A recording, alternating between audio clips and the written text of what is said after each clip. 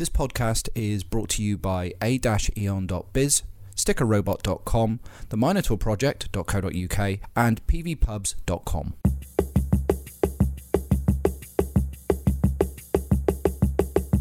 Hello, my name's Adam Spring, and this is a Remotely Interested podcast, hosted at remotely-interested.com. My guest for this episode is Jerry Manock, who is widely considered to be the father of the industrial design group at Apple. That's right, Johnny Ives territory. Now, this one's interesting for a number of reasons because, one, I'm talking about Apple, which I thought I kind of would never do in this podcast. And I also talk a lot about Steve Jobs and a little bit about Woz as well, because Jerry was very much at the coalface of Apple as a company.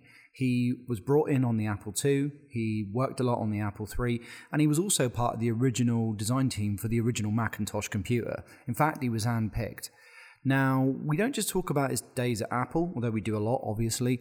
We also talk about his post-Apple life, his work at the University of Vermont, and also what he's doing now as well, but you'll have to go to the Easter egg at the end for that. Now, in addition to this, Episode 8 and Episode 9 of this podcast, they're kind of interlinked. They were taken at the Vintage Computing Festival Southeast in Atlanta, which was organised by the Atlanta Historical Computing Society. Now, Episode 9 is going to be with Bill Hurd, and Bill kind of naturally tied into this episode by referring to Jerry as, well, I was speaking to the Apple guy yesterday. Anyway, I'll leave you with Jerry for now. I call myself a product design engineer because at Stanford, the educational product design education was both technical, mechanical engineering, and also aesthetics. Industrial design kind of leads people to think you're a stylist, so I always like to say product design engineer. In terms of, I guess, the big thing for you would be the Mac. How did that come about? Well, it actually started with the Apple II. When I was had my new consulting business, Manic Comprehensive Design, it started at, Jobs was one of the first people that called me, probably 2 or 3 months after I started my consulting business, and wanted somebody to do the Apple II.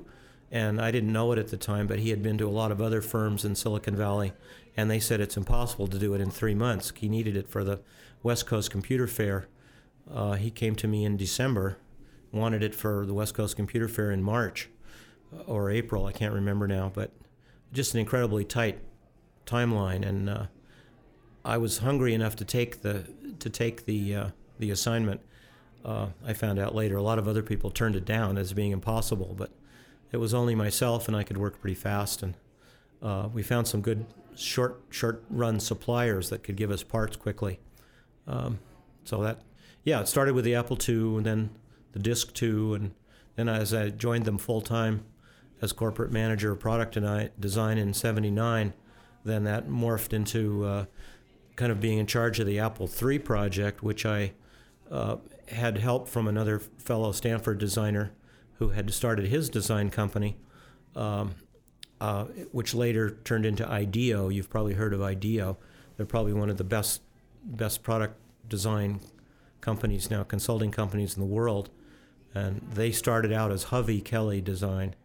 So I hired Dean Hovey and myself did the Apple III product design. And then, of course, part of my talk today was how the Apple III successfully moved into the Macintosh. So I was pretty well established by the time I was asked to head up the Macintosh design group.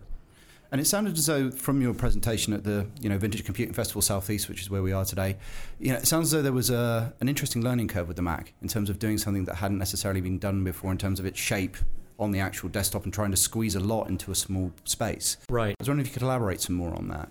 Yeah, the other a vertical orientation of the CRT, the display above the keyboard. Most of the computers at the time, the display was to the side, so getting minimum space on the desk was Steve's idea because he wanted it to be used on a business desk. And we were told even that the back of the product, which would be facing someone sitting at the desk that was visiting the executive, would be looking at the back.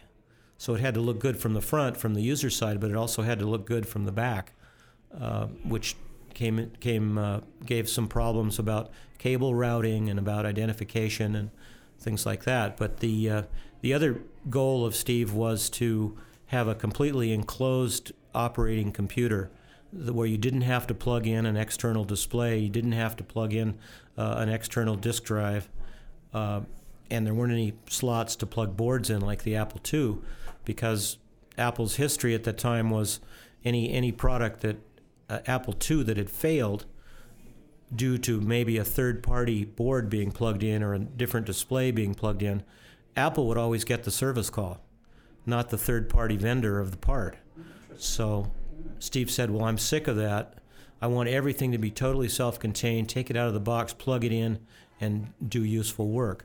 So that was one of the kind of philosophical decisions of his, as opposed to the Apple II division, which was all about being able to plug things in and coming up with different designs to work with the Apple II. I was wondering if you could recount the story of how you tested the airflow with Incense as well, because to me it sort of encapsulates that period of computing where people would still do, quirky things that were on the ground as opposed to everything, being necessarily very rigid like it would be now. Yeah, a real sort of hands-on experience. We probably could have gotten the money to hire somebody to do a thermal analysis of it, but we wanted to be there ourselves. So the key to that was to have a Macintosh made out of clear plastic, and that took about a month and a half to have it machined from our drawings and put together to the accuracy of a 5/1000th of an inch. Once we got that transparent Mac, we took it into a closet where we could turn the lights out, and we lit incense sticks and held them near the bottom of the computer on the outside where the air would be flowing in, and the components inside would of course heat up, and then by convection the cool air was heated and rose to the top, and then we could see it coming out of the vents at the top, and whether it was flowing evenly or whether there were turbulence where we could see waves of incense smoke inside, we could tell how efficient we were in managing that airflow. And of course, to the outside visitor coming up and opening the door to a dark, small closet and smelling, various scents of incense, they had no idea, with 5 people in the room, they had no idea what was going on. So we got a lot of interesting comments about that. It was fun. That's fantastic.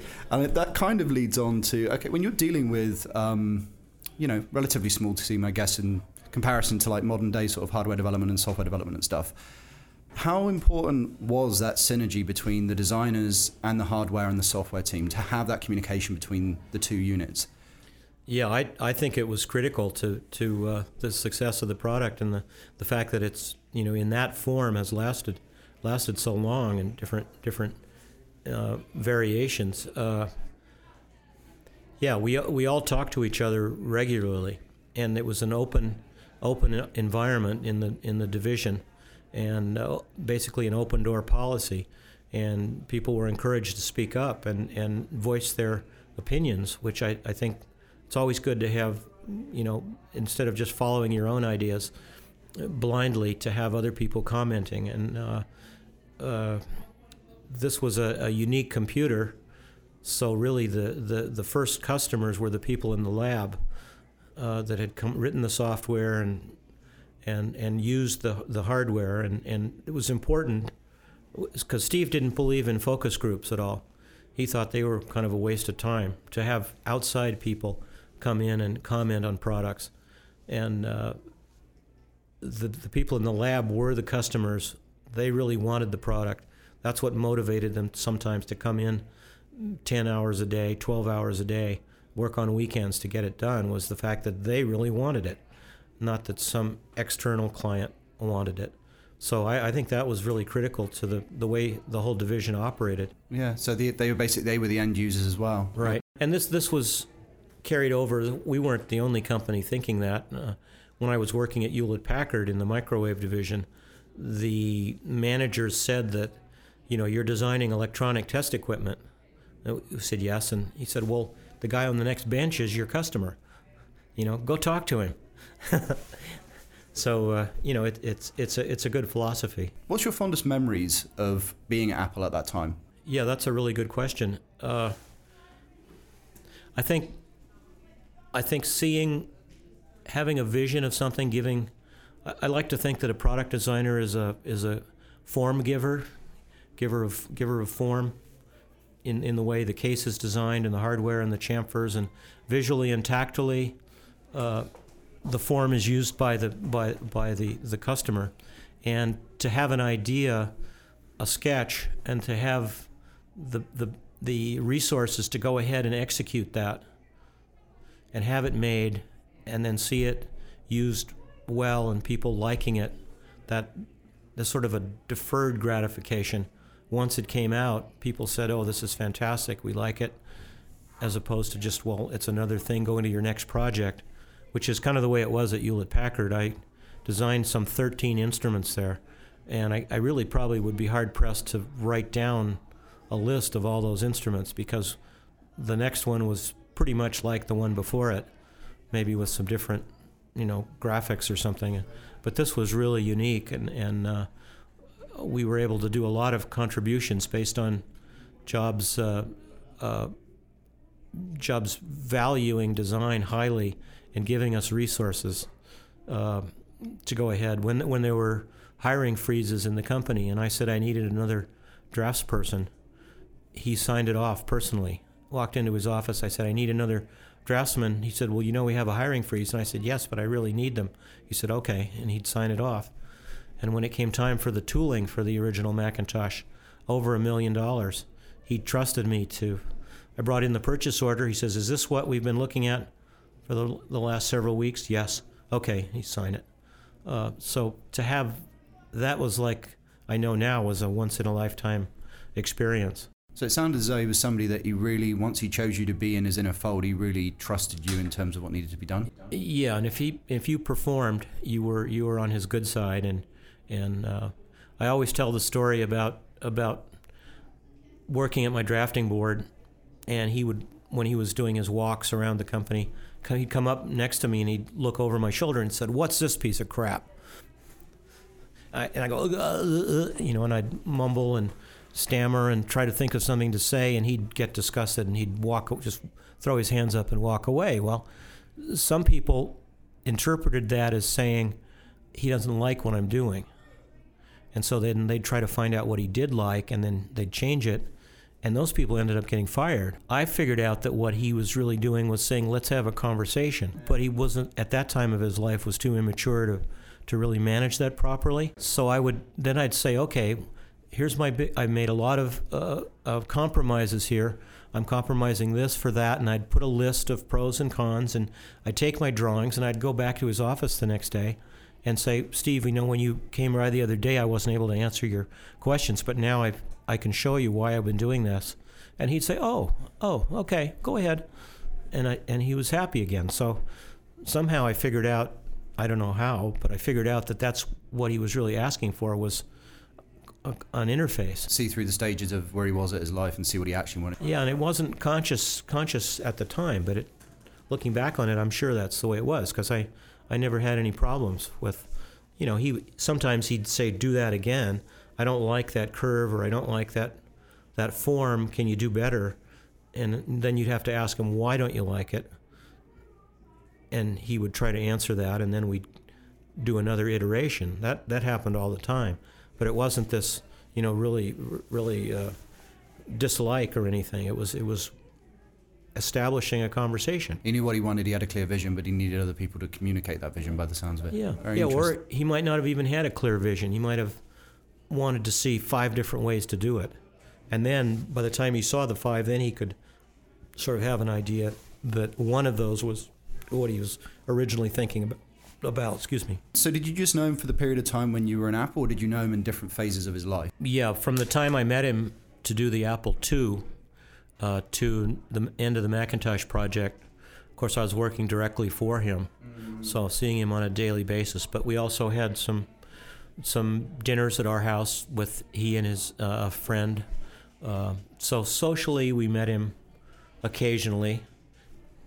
The Apple had a Christmas party in February one year at the St. Francis Hotel, where he hired the whole San Francisco Symphony Orchestra. And the reason we couldn't have the Christmas party at Christmas was that they were already doing something. So we had it in February. And at that at that dinner, it was dancing, waltzing in between courses, and at that time Steve was dating Joan Baez. Okay. So, we met Joan and Steve on the dance floor and exchanged conversations. So it wasn't just strictly work. There were social times, but not too many. I don't think I was on his inner circle of, best friends, like sort of Andy Hertzfeld and some of the other, Rod Holt, other technical people there, but I was definitely in the second tier. And what are your memories of Woz?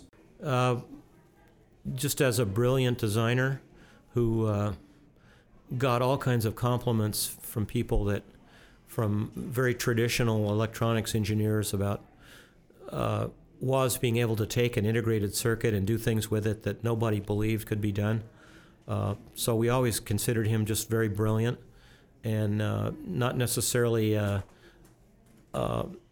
technically the critical part of the original team, technically, not necessarily having the vision to market the product. I think Woz would have been very happy if the Apple II wouldn't have never sold, because he had done his thing and was happy that he has accomplished something. So yeah, and the other thing I remember is just his generosity with his concerts that he funded, his rock concerts that Wozniak financed basically, and apparently was just being taken by the promoters. Woz wanted to see people have a good time. When a new Star Wars movie would come out, if it would come out on a Friday, first showing Friday evening, Woz would rent the theater Friday morning and take busloads of people from Apple down to see the movie before the public introduction. He'd rent the whole theater and show the new Star Wars movie, not after the fact, but before anybody else saw it. So incredibly generous and very brilliant. So moving on from your time at Apple, then, what did you do after that? What's your post-Apple design years? Well, I had always had my company, Manic Comprehensive Design, that I had started before I worked for Apple, and that was doing small jobs, in the small amount of time that I had available outside of Apple. But then when we went back to Vermont, when I left Apple and after the Mac came out in '84, we decided we wanted to give our two daughters a kind of an East Coast educational experience. Because one thing in California, you read about the Battle of Lexington and Concord in a textbook, and it means a certain amount, but actually getting off the Tanner Gray Line bus and standing there and looking at the bridge, I just had chills up and down my spine the first time I saw it. So we thought, wow, this is worth doing. So we rented our house in Palo Alto, rented a house in Burlington, Vermont, and said we'll give it 1 calendar year.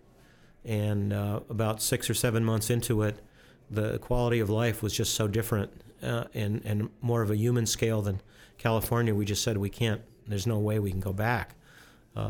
Living right next to Lake Champlain with its, and the Green Mountains with their, recreational opportunities were fantastic.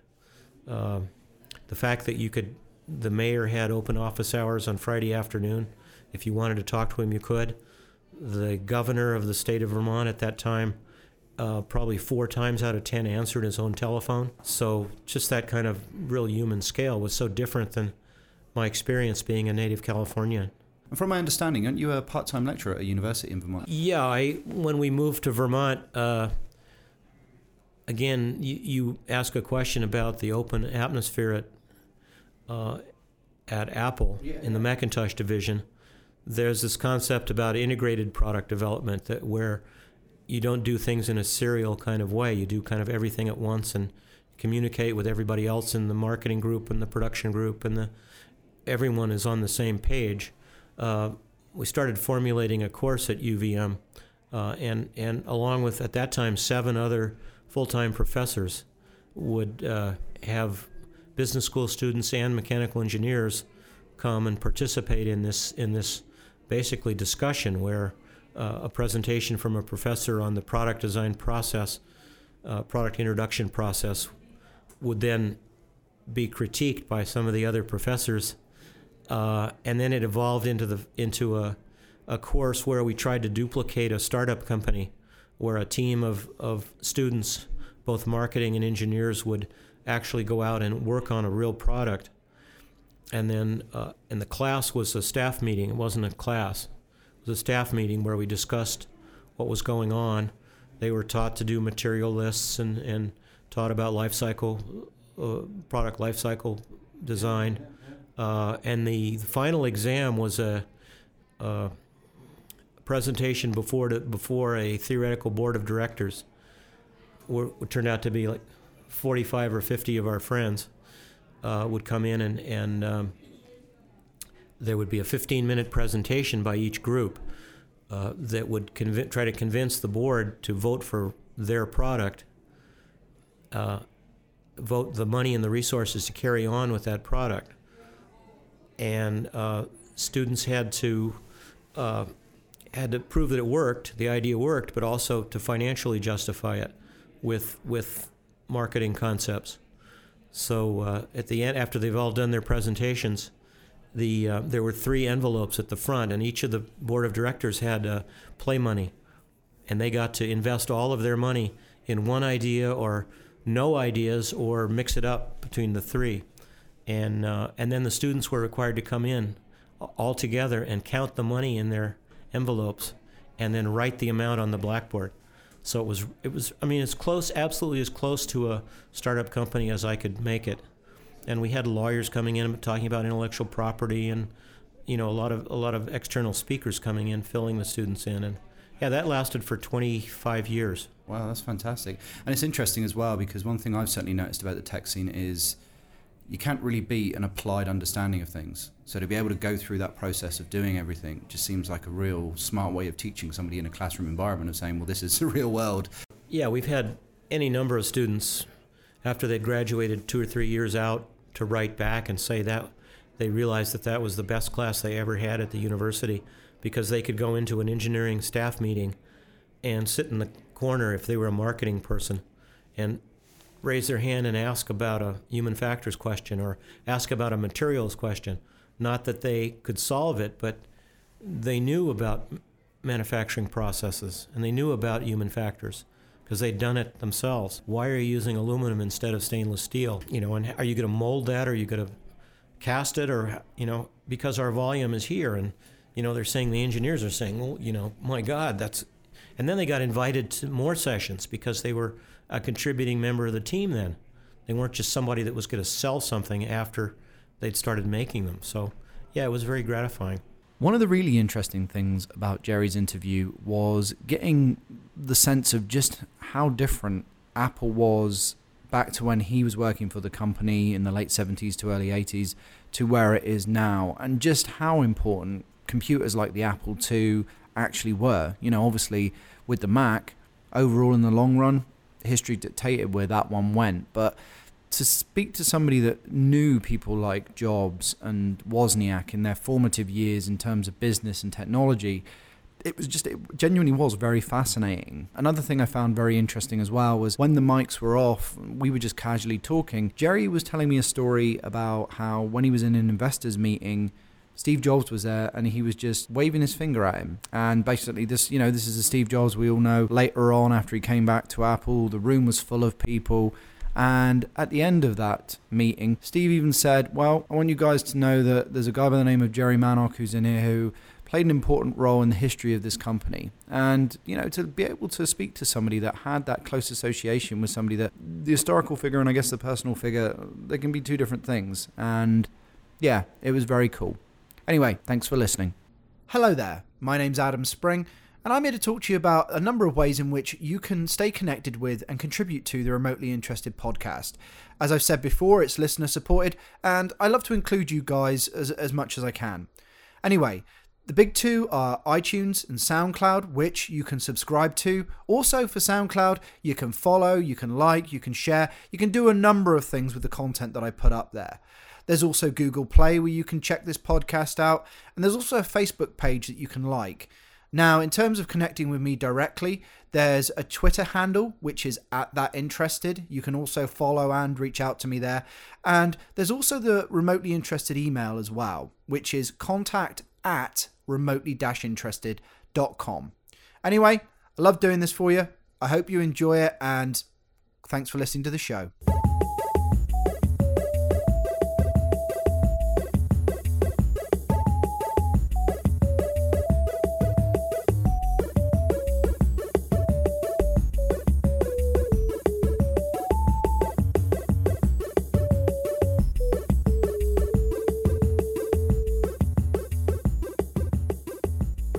Yeah, about 4 years ago, I was, right when Steve Jobs died, our local newspaper, 7 Days, a weekly in Vermont, interviewed me about what it was like to work with Steve. And based on that interview, a fellow in Ireland had just received a €50,000 grant for a technical product that aids farmers in evaluating what resources they have on their farm. Had just received this grant and talked to his board, and he said, well, what are we going to do with the money? Are we going to actually start a company, or we have proof of concept? We have this rough thing that works. What are we going to do? And he uses Macintosh. So when he got home, popped up on his news feed that there was an article about somebody that had worked for Steve Jobs at Apple. So he read the article, and then he wrote me an email and said, would you talk to us about how to start up a company and that has the values that Apple had. And I started asking him about the product and realized that all over the world, this product could help people grow more food, provide more income for the farmers.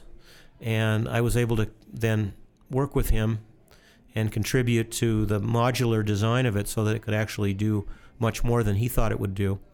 And to make a long story short, we've been working together on that product, and we've just gotten to the point where we've manufactured 100 very close to production units that are out for final testing in Ireland. The product is called the Grassometer.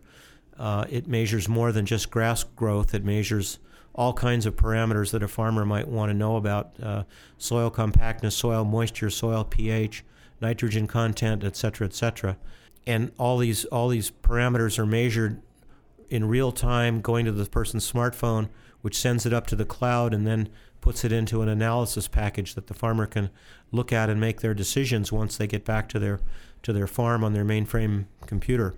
So we think it's going to be very very beneficial. We have New Zealand investors, we have potential distributors in South America, and of course Ireland to start with, and UK and Holland and Germany and France.